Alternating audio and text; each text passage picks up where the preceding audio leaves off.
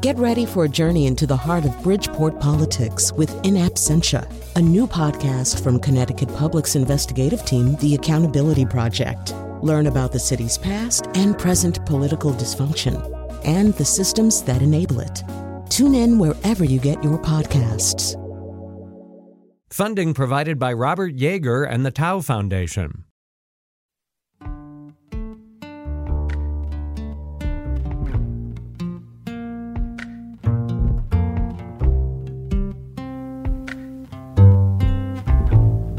This is Where We Live on Connecticut Public Radio. I'm Lucy Nalpathanchel, broadcasting remotely.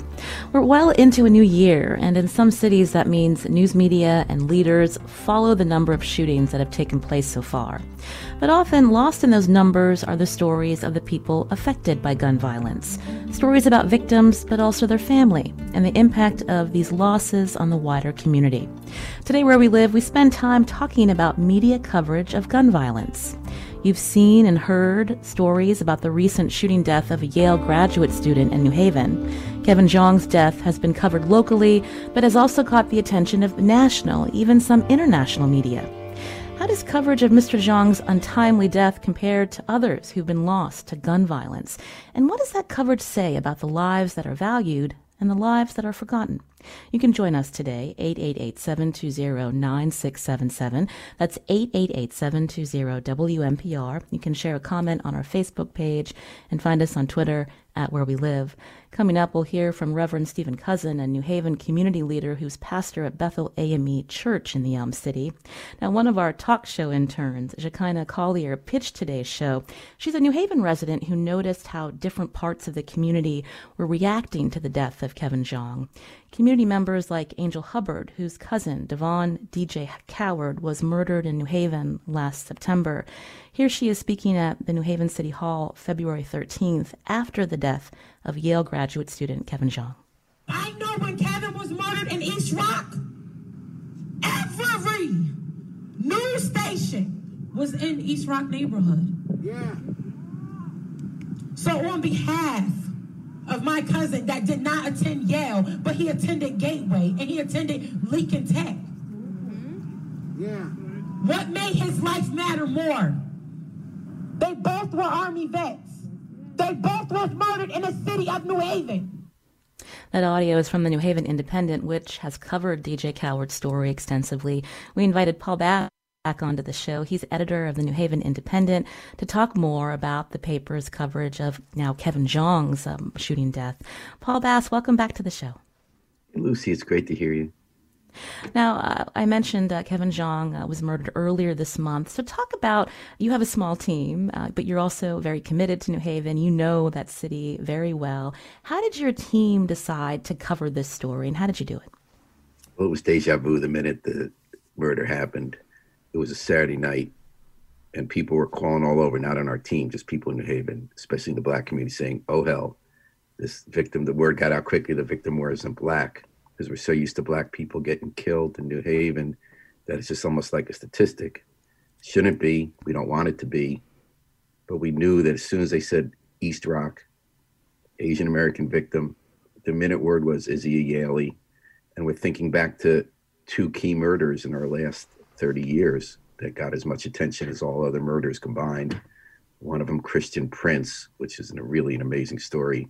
It changed the whole course of our city because of the attention it got in 1991. And then Annie Lay, of course. And of course, Suzanne Chauvin, the third one in the late 90s. So we knew that we were going to have a balancing act, that we don't write long stories about every murder. And not every murder in the city gets, although they do, one thing people don't realize is that the police department's homicide team does throw down and have the entire team work around the clock in the first few days, because that's when a case is hottest and that's when the most clues are possible. But we knew right away it was going to be like that, and we weren't sure how we were going to balance it. And I had, it's not PTSD, but I had these memories of the Annie Lay murder in 2009, when there were so many reporters. There were 50 to 100 national reporters in town, which isn't happening this time. But I just remember seeing in front of the police station when police spokesman Joe Avery at the time came out, and he had nothing new to report. And it was said we had nothing new to report. And they came out and they said, can you say that on camera? And there was such a stampede and a competition that an NBC national news director got stampeded and knocked to the ground and injured, and just so they could have this guy say no comment. Whereas the endemic issues of violence in our community, the humanity of the people's lives are lost. It's a challenge. And we in the media do not do a good enough job. We're very aware by this time of the way certain values are valued more than others. And there are all sorts of other factors that come into play, such as a case like this when you had a suburban police department let the suspect go an hour after the murder in a way that would be kind of bizarre if the suspect were black, although we'll find out more. But this guy's circling around in a vacant scrap metal yard that looks like a scene out of, a Marlon Brando movie, in the dark on a Saturday night doing wheelies by the railroad track, gets stuck. And the police come, and all of a sudden he's left alone at a hotel with no charges, no questioning, no search, and he skips town. So, I mean, there are good issues here. There's a nationwide search that do get to criminal justice. There's one aspect of this case that hasn't come out yet that actually will be relevant to crime in New Haven. But in general, we saw the script before. We know the story. It's a horrible thing that happened to Kevin Jang. It's a sad story about his relationship with this woman who had come here from MIT, and they were in love, and they sound like, just wonderful people. And, the working theory is the guy who is now the person of interest came from MIT and had contact with her. So, draw your own conclusion until it's legal to say what was probably up. But, that happens every day, not every day, but, every week or two. And there's a murder in a city in Connecticut. Someone had a life and had dreams that got cut short when they're young when this happens. And we don't do a good enough. The media is a reflection of our society, doesn't do a good enough job valuing lives equally. Now, we talked about Kevin Jang's recent shooting death. This was the 6th homicide in New Haven this year.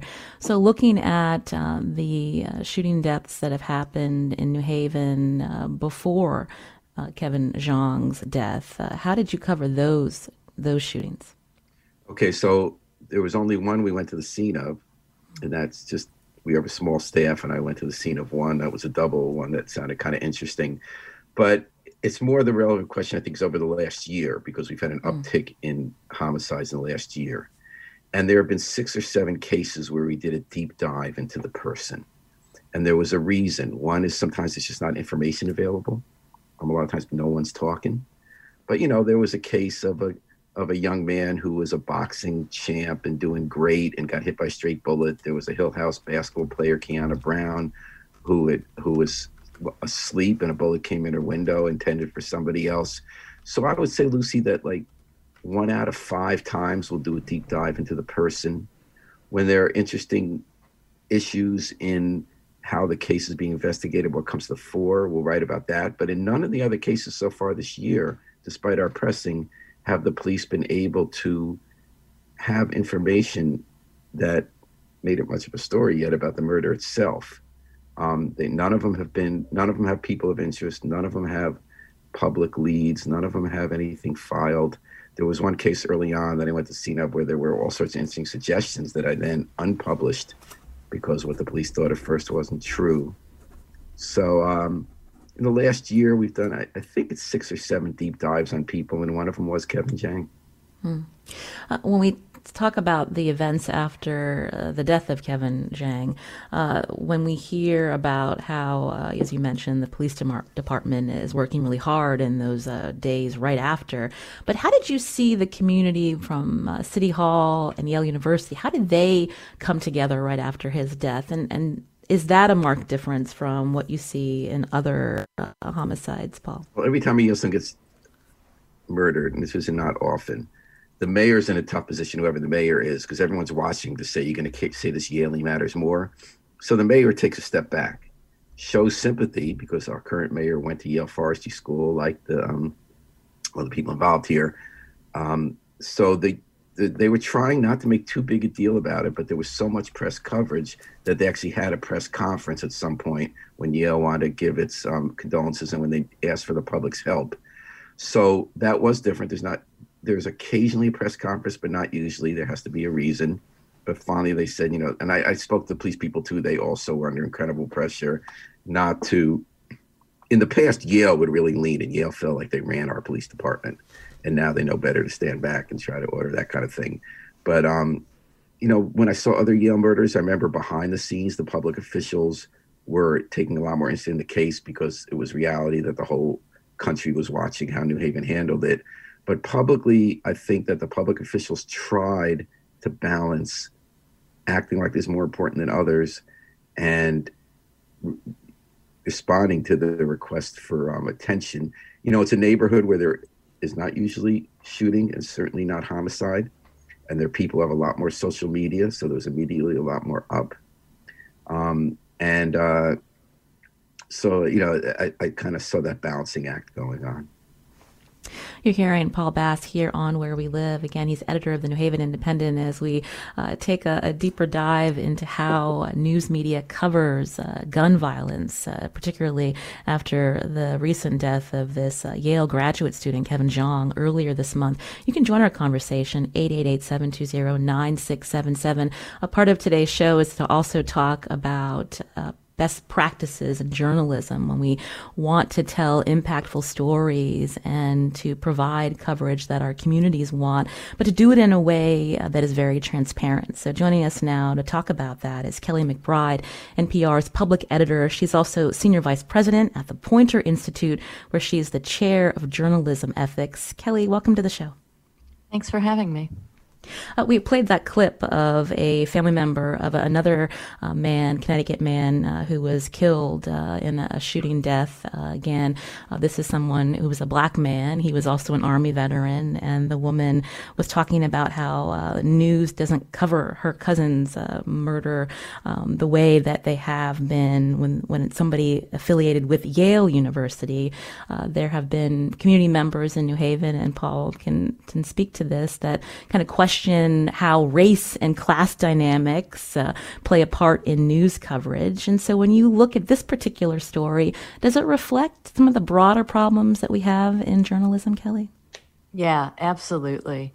We have, for years and years and years in local media outlets, both newspapers and television stations, we have made choices about how we cover crime that magnify racial inequity and bias. And by that, I mean exactly what you are seeing playing out here. And also what you see happen is traditionally in areas where the police say there are a lot of crime, the local news does not give those stories much coverage. And then when you have something that seems unusual, we go whole hog in journalism. And the problem with that is we're letting the police dictate how we cover our stories. And we are essentially becoming stenographers as journalists for police rather than making our own independent decisions about which stories we cover. We're too reliant on the police, and there's lots of reasons for this. But I am encouraging newsrooms everywhere, and I'm working with a handful of them to completely restructure their crime reporting, because the reality is that in journalism, we've gone through this year of looking, since George Floyd's death, of looking at just how deep the inequities are in our criminal justice system. But the problem with that is that media magnify and amplify those inequities. And when we do that, we in journalism are becoming part of the problem. And that's not our role. Our role is to hold the powerful accountable and to help citizens participate in democratic society. And instead, we're doing the opposite. We're actually simply becoming an extension of these systemic injustices that we see happening in other parts of society. And so I'm really encouraging journalists. It's hard work because you have to completely rethink how you do your crime coverage. But if we don't do that in journalism, and if local news organizations all across the country fail to do that, I really don't think we're going to get very far in our desire to hold law enforcement accountable. When we think about the crime beat, so to speak, Kelly, often are these reporters, some of the youngest reporters, they're just getting their first jobs. They're learning how to tell stories. And, part of that is also learning to train them. But who are making the decisions in the newsroom about what is newsworthy?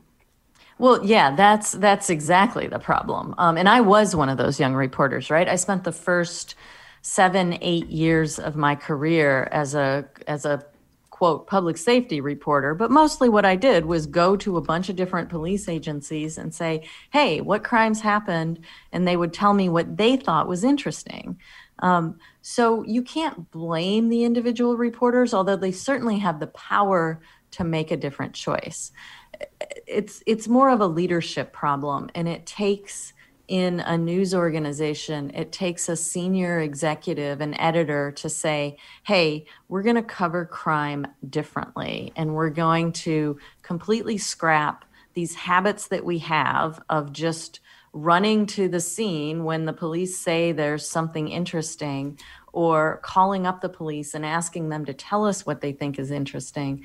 And we're going to reclaim our role as watchdogs and look more closely at how the police are making choices. And then we're also going to own these disparities that we have, right? Like if you have 50 murders in a year and you only do a deep dive into 10% of them, and then you look at those 10% and you realize that there's some serious racial inequities in those 10%, you have to own that, and you have to answer to it. A lot of newsrooms are also having conversations. I know ours has been for a long time, and that is who is covering the news, who are making the decision in terms of our backgrounds, and not taking into account where we come from as journalists, what our biases are, and that can shape also what we deem as newsworthy. Kelly? Yeah, absolutely. And frankly, in any community in this country, if you ask, particularly Black citizens, but Hispanic citizens as well, what systems have been historically prejudiced against them, they will name law enforcement and education, and they will also name the news media. And in many cases, news organizations have fractured relationships with communities of color for exactly these reasons, right? That there's been a history of making decisions that harm the Black and brown communities. And then when you try and repair that relationship, they look at you and say, well, I don't trust you, and you don't have anybody who looks like me who works for you. And so it becomes a significant uphill battle to repair those relationships. It doesn't mean that the work shouldn't be done. And it doesn't mean that hiring to make your newsroom staff look like your community, it doesn't mean that that's all you have to do, but it's a really good start because it helps you see stories in a different way and gives you an ability to understand and reflect communities in ways that are going to be inaccessible to you otherwise. Mm-hmm. Now, Kelly McBride, again, is NPR's public editor, and she's senior vice president at the Poynter Institute, where she chairs journalism ethics. I know we just have a few minutes left with you, Kelly. I have to ask, in public media, we're going to be hearing from Connecticut Public Radio's managing editor, Harriet Jones, coming up. Just like Paul Bass's shop, oftentimes our newsrooms are much smaller. We don't have a lot of resources. But I'm wondering what suggestions you have for public media and how we cover gun violence, and in particular this kind of story. Oftentimes NPR will talk to our newsroom and say, we're really interested in this particular story because of that Yale angle. And so how should newsrooms address that? So public media newsrooms don't traditionally have the same hurdles that commercial media have, because they don't historically cover crime the way commercial media do. That said, what's happening across the country is that commercial media are thinning out their ranks. Both newspapers have fewer staff members and fewer journalists. And in television, what you have is roughly a flat line of employees, but more minutes of programming, which means that they're resource strapped as well. Public media doesn't have huge resources either, but they tend to be growing in most places, those newsrooms. They tend to be adding staff. And so I think this is a really great time to start thinking about how in public media you start meeting the public safety needs of the community that you serve and coming up with an actual strategy. And it might involve partnering with other commercial media. Because like you said, everybody's resource strapped. If you're really interested in serving the public safety needs of your community, rather than just informing them about the most sensational crimes that happen, you need a strategy to do that. And it starts with understanding what those needs are. What do people really need to know to keep themselves safe and to hold their public officials accountable? That's Kelly McBride, NPR's public editor. And again, she chairs journalism ethics at Poynter Institute, where she's also senior vice president. Kelly, thank you for joining us today. We appreciate it. You're welcome. Thank you for having me. This is Where We Live on Connecticut Public Radio. I'm Lucy Nalpathanchel. Again, today we're talking about how the media covers gun violence. Paul Bass is with us, editor of the New Haven Independent. He's going to stick around as we continue talking about this. And after the conversation, after the break, we'll be hearing from a New Haven community leader, and we'll take your calls too. 888-720-9677. That's 888-720-WNPR. Or find us on Facebook and Twitter at Where We Live.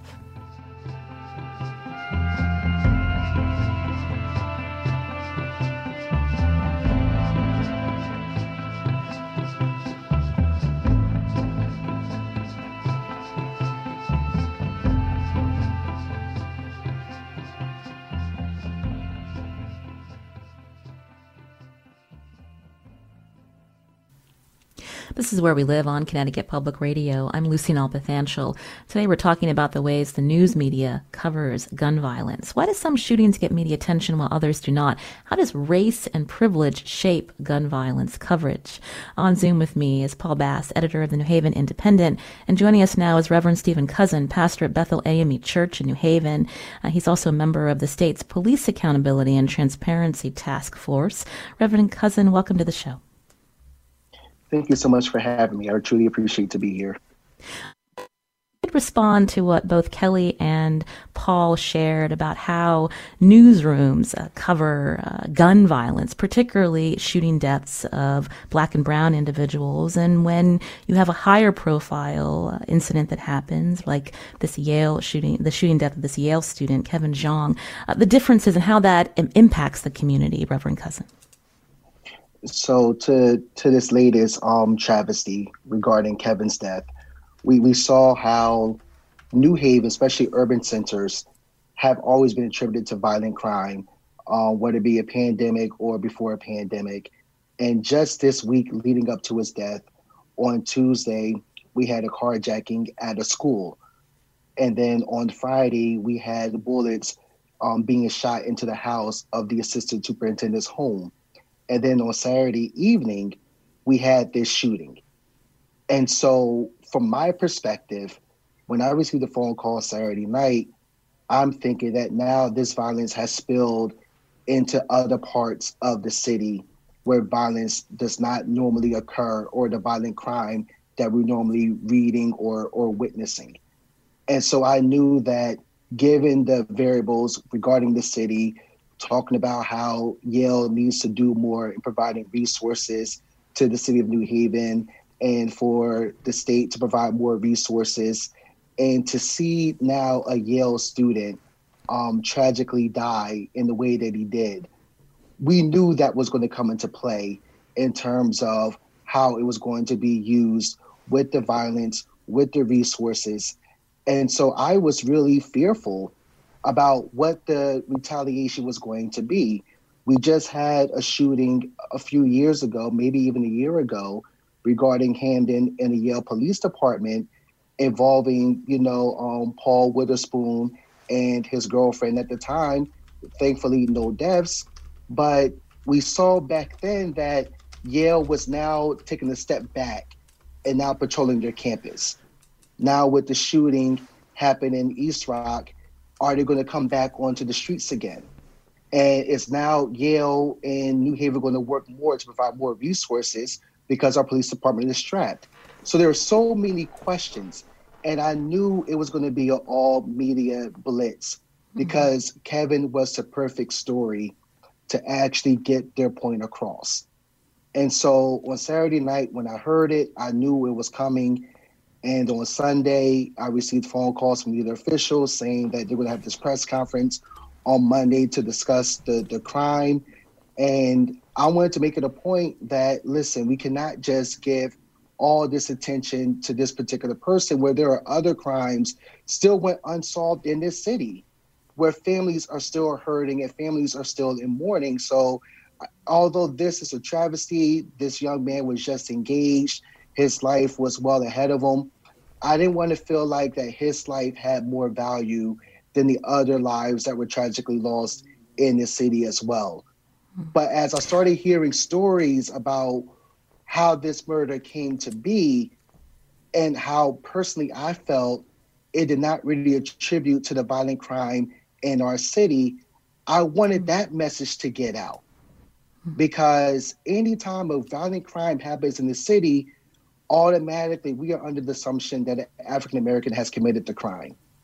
And that now, as a person, I'm on high alert, given the resources that may occur or how police may interact with the community now, given that we do have this murder and the perpetrator is still on the loose. And so for me, it was important for that message to get out, as opposed to letting people think that another African American committed the crime. Reverend Cousin, I wanted to have Paul talk about what you just shared, because even the way when the New York Times came into the city to cover this particular story of Kevin Zhang, the way they tied it to gun violence in the city. Paul, I wanted you to share your thoughts and respond to Reverend Cousin. Well, I agree with everything Reverend Cousin said. I don't know, in terms of how the New York Times covered it was, they said this reflects the growing violence. And, I was in conversation with Reverend Cousin and others, and the whole community wanted the word out, which is a shame we live that way, that we need to have this word out, but we did, that this wasn't a random act. And of course, the first thing in everyone's mind was, did a black kid shoot a Yalie? And as though that's not okay, when it's okay when people get shot in black neighborhoods. The police feel when they're doing an investigation that certain information, if it comes out, will jeopardize an investigation. When they interview witnesses, they don't want witnesses to have read certain information and therefore color, unintentionally usually, color how they respond. If they've read something and they forgot that, they might think they saw something they didn't see. We always, by default, defer to the police until after an arrest. We do feel comfortable being very critical of police after a threat to public safety has passed. Police in the interim do get as reporters, we do defer to them about when they think there's a threat to public safety or an investigation could be compromised, what information comes out. I happen to agree with Reverend Cousin very much in this case. I think often police overestimate, for good intentions, the need not to have certain information come out, and underestimate how important it is to let the community know certain information. And I know in this case, they were struggling with them. The police department, they're very good people. They care about solving a case. They care about bringing justice. It's not like they have a bad intention here. There are cases where individual cops do have bad intentions, covering up information that should be out because they want to cover their hides. But in a case like this, they're thinking, how do we get justice? How do we get a killer? How do we keep people safe? And I do think that this is a good example of how it would have been good to let people know sooner that this wasn't what a racist society's initial assumptions of the crime were. But these are tough tough balancing acts at the time of a case. And so yeah, I agree with Reverend Cousin very much. Reverend Cousin, you talked about resources. I'm wondering if we could peel that back a little bit more, because often when there is a high-profile incident like this? There is talk about the police have the right resources to solve the crime. But what about before a violent act is committed? How reporters and newsrooms can go into a community and cover the issues that have come up to the surface. We know in this pandemic, the disparities that have been exacerbated, what the policies in our country that lead to certain individuals remaining in poverty, and how communities can work to balance those issues and concerns beyond just looking at the latest gun violence statistic. It is so important to have a relationship with the media. I believe it was said earlier where there is a distrust between the African American community and the media and law enforcement. And you are correct. I do agree with that. But with the media, it's so important to actually have those relationships, be able to get your story out, because the story is going to be told with your involvement or not. And I'm always of the mindset that you need to actually be a part of the conversation. And so I love Paul because I can always pick up the phone and me and Paul can have a great conversation about the stories that need to be told and the different angles that we need to take a look at. And so for us, I think for the media, it's all about ratings too. It's all about who actually have the eyeballs on your papers or actually on the TV screens. And at times, violence, especially in our cities, given what the scenario is, it drives ratings. And so sometimes we do place values on other lives than others because what sells. And I think for us, if we're really going to be true, we really, as African American community, we want the same treatment. And it doesn't matter if it's, another ethnic group or what have you. Is everybody going to be treated fairly across the board? And that's really what they're looking for. That's really what they're expecting. And I really believe if they want to be treated fairly and actually have respect for what's going on in their lives, you will see a much better relationship between communities of color and the media. You can join our conversation as we talk about how gun violence is covered in our communities. You just heard Reverend Stephen Cousin, pastor at Bethel AME Church in New Haven. Paul Bass is also here, editor of the New Haven Independent. Our number, 888-720-9677. Or find us on Facebook and Twitter at Where We Live. Sean's calling in from Hartford. Sean, go ahead. Yes, I wanted to piggyback on what the Reverend was saying. I'm a retired Hartford police officer. And I think there's a lot of bias with the media. I remember arriving on shooting scenes, and sometimes the media will be there before us. And they're always out there, and I always wonder, why are you guys out here? You're out here for when non-whites are killing each other or involved in any kind of shooting. You're here before us sometimes. But when non-whites are graduating high school, getting accepted to prestigious colleges, then you know where to be found. And I just think you're painting these communities in a bad light. There's just not one perspective on these communities. These things happen, but there's also other people, there are other lives, there's other greatness involved in these communities, and you guys are only out there to boost those ratings, to see people at their worst. Well, Sean, thank you for your comment. Again, you can join us 888-720-9677 or find us on Facebook and Twitter at Where We Live. Paul, earlier, Kelly was talking about in the crime beat, oftentimes it is often the new reporters that are on the job and learning as they go. And I'm wondering what kind of conversations you have with the journalists that you're training. You've got some great ones. Thank you. And, it used to be true. Now newsrooms are so small. Everyone at a corporate daily is a young reporter because they pay so little. They need a second job at Starbucks to keep the beat. The conversations we have is, why does a story matter? And you know what? And I love Reverend Cousin too. And I thought Sean had a great point.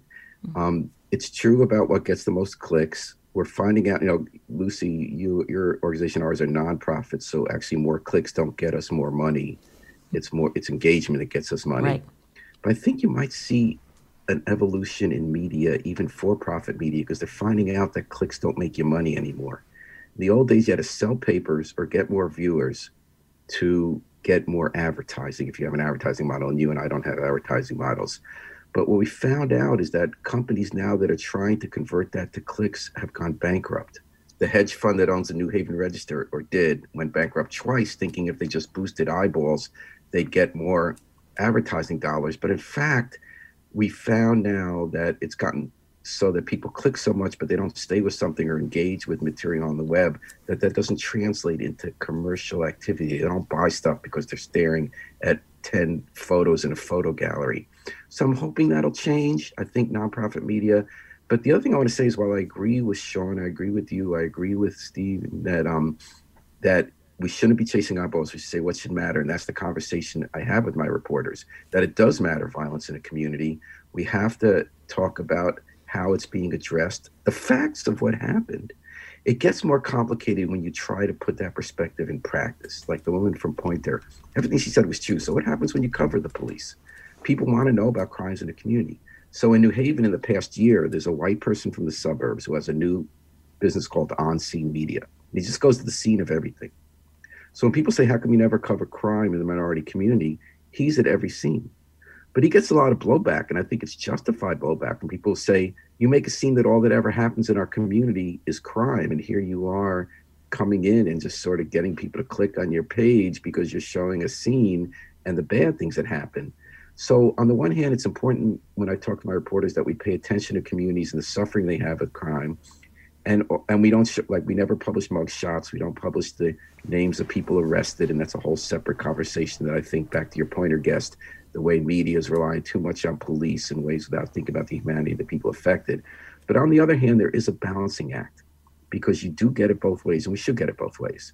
If you don't pay attention to crime in the minority neighborhood, you say that you're saying you don't care about the human lives lost there. If you do it too much and you don't write stories about people with agency and the many, many more people engaged in positive activity, in community building, then you're accused of painting a racist picture, accurately accused of painting a racist picture of low-income neighborhoods. Like your guest said, Sean, he was right on. So it's a tough thing. We try to address it in certain ways, my reporters. We all try to go to community management teams. Those are, when community policing started in New Haven in the 90s, though I don't know if we're doing so great with it now, we started these community management teams where once a month in every neighborhood, neighbors meet with their police officers. And that grew to become also city officials, code inspectors, politicians, developers. It really became this great grassroots democracy engine. And so one way we try to do it is we see what's on people's mind, how are people responding to them, so we get a real better pulse of what people care about and how it's being addressed. But also, it's just a continual balancing act. We don't run out on, we don't usually go to the scenes of murders, we do occasionally. But we try to have a sense of what's happening every day to let you know what's happening every day. But in every single story with my reporters, young or old, we have the conversation before we write. Why does this matter? And to always remember, you're writing a story for two audiences. You're writing, first of all, for the reader, to inform the public so they have information they need so they can know how to act in a democracy in their lives. And you also have a duty to the people you're writing about to treat them with respect and to see them as human and make sure their voice is heard and that you're not harming their lives. Now, that doesn't mean protecting people who've done wrong, but it does mean being part of a community and always being human. Maybe that's partly difference of community journalism versus sort of corporate media where people just rise from city to city for every few years. But also the thing about the young reporter on the beat, your Pointer person was talking, that's an outdated mode. That's when you had reporters and careers and people spent their time at like daily newspapers with 150 people and over the years worked up from this beat to that beat. Now it's a turnstile. You're hearing Paul Bast, editor of the New Haven Independent, here on Where We Live, as well as Reverend Stephen Cousin, pastor of Bethel AME Church in New Haven. We're going to keep talking about this right after the break. Coming up, Connecticut Public Radio also has a newsroom. We invited on Harriet Jones, who is our managing editor, to talk about the decisions our newsroom makes when covering gun violence. Again, you can join us, 888-720-9677, or find us on Facebook and Twitter at Where We Live.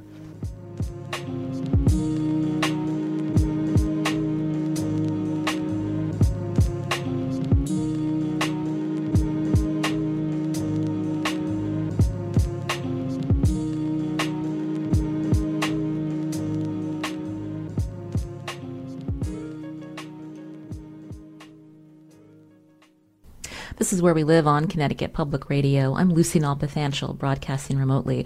We're talking today about how news media covers gun violence and how these stories affect the public's perceptions about people in our communities. Our guests on Zoom, Paul Bass, editor of the New Haven Independent, Reverend Stephen Cousin is here, pastor at Bethel AME Church in New Haven. And joining us now on the phone is Harriet Jones, managing editor for Connecticut Public Radio. Hi, Harriet. Hi, Lucy. How are you? I'm doing well. So we started the conversation talking about the recent death of Yale graduate student Kevin Zhang, who's gotten a lot that death getting a lot of attention in not only local media but national and some international media. I wanted to find out the conversations that you had with our reporters here, including Frankie Graziano, who covered that early press conference that New Haven police had after Kevin Zhang's murder. And how did you decide to cover this story? Yeah, indeed. It is, as you've been hearing throughout this hour, it is always a matter of debate in thoughtful newsrooms how to cover this kind of thing.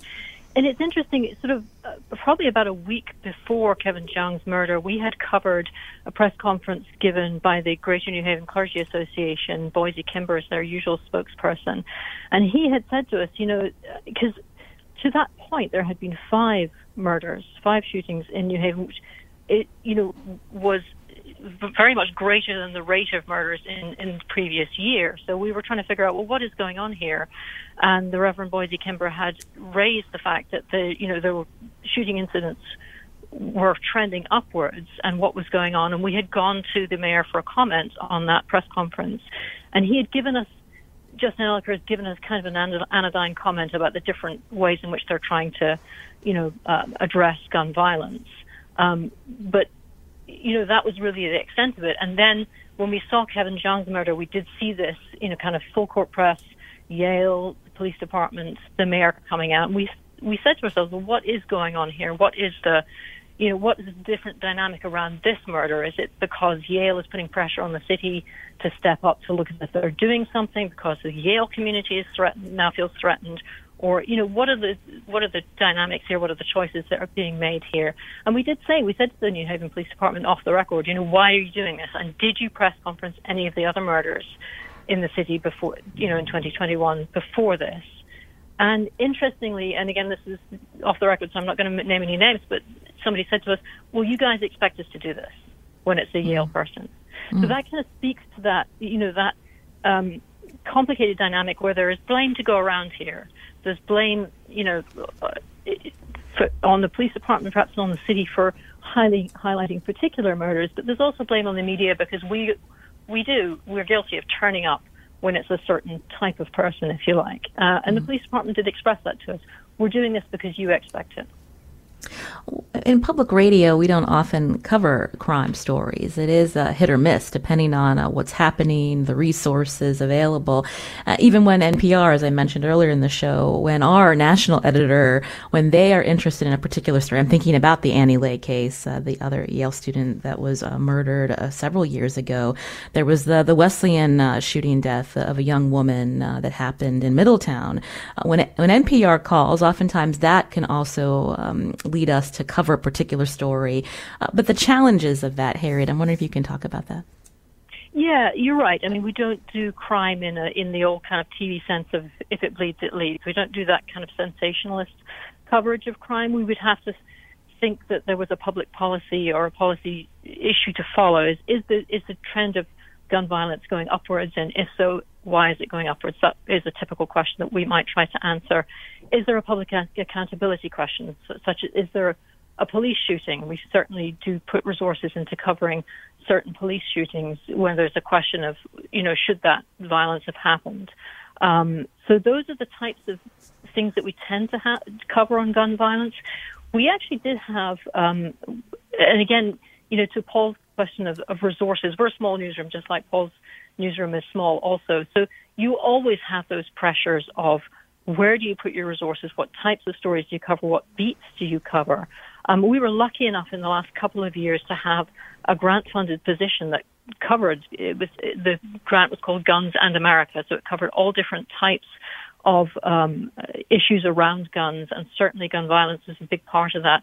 We actually hired a reporter to do that job. Ryan Lindsay came on and did a phenomenal job. And that was an example of, to us, of how we could do this in a best practice way. So Ryan actually, made good contacts within neighborhoods where there was gun violence so that she could, become that kind of trusted figure. And not just turn up when there's a scene of a crime, but to know people and to be aware of the dynamics in neighborhoods and to be there to be able to say, okay, we're trying to cover, the breadth of life in this neighborhood, not just the gun violence. And that's, if we had the resources to do that all the time, I think that's the best practice we'd want to follow. You talked about accountability. That's, again, another focus when we think about the way our newsroom is telling stories and how our listeners respond. They're not looking for the latest thing that's happening, but wanting to know more about the response and if there are discrepancies and how these cases are solved. I mean, these are the things that, again, in public radio, our listeners respect. But I wanted to go back to Reverend Cousin. We just have a couple of minutes left, Reverend Cousin. I wanted to ask you about when we think about gun violence as a public health issue, oftentimes the news media putting a disproportionate emphasis on fatal and multiple shootings. But when we think about public health crises, maybe there should be other areas that we're focused on beyond gun violence. I wonder if you could talk about that. The one thing that we really don't talk about in the media, especially in the African American community, is the trauma that is experienced after gun violence. The families that are impacted, whether their loved ones have been lost to gun violence or they've experienced gun violence where even bullets flying through their home, although they went unscathed, you still have trauma after that. And we don't really have methods or resources to treat that trauma. And it actually perpetuates itself in the years to come. And so for us to treat it as a public health crisis, we really have to do more when we talk about mental health, what actually attributes to the health viability of our mindset. And I really believe that the violent crime, sometimes we become desensitized to hearing guns sounded like fireworks every single night, where we had a gun range right across the street from our school in New Haven. And we heard kids walking to and from school, hearing that gun range go off. That was by our police department. Now, thankfully, they moved the gun range. But just hearing that, we don't understand how kids and young adults are being traumatized and are thinking that things are normal. And we need to come out and say as one collective voice that this is not normal. And these are the ways we're going to address that. We should not normalize gun violence or actually have the ability to access guns illegally. And I really think we really want to really address gun violence and really the access of guns in this country, we could be in a much better place. That's Reverend Stephen Cousin, again, pastor at Bethel AME Church in New Haven. Reverend Cousin, that's a good point to end on. We appreciate your time today. Thank you so much. Paul Bass was also here, editor of the New Haven Independent. Paul, it's always a pleasure to talk with you. Thank you. It's always a treat, Lucy. Thanks for having me on with Reverend Cousin. And Harriet Jones is managing editor for Connecticut Public Radio. Harriet, thanks so much for describing how our newsroom has these kinds of conversations. They're difficult, but necessary. We appreciate your time, Harriet. For sure. You're welcome. This is Where We Live. I'm Lucy Nalpathanchel. Today's show produced by Carmen Baskoff and Shekinah Collier. Our technical producer is Kat Pastor. You can learn more about our show. Just download Where We Live on your favorite podcast app.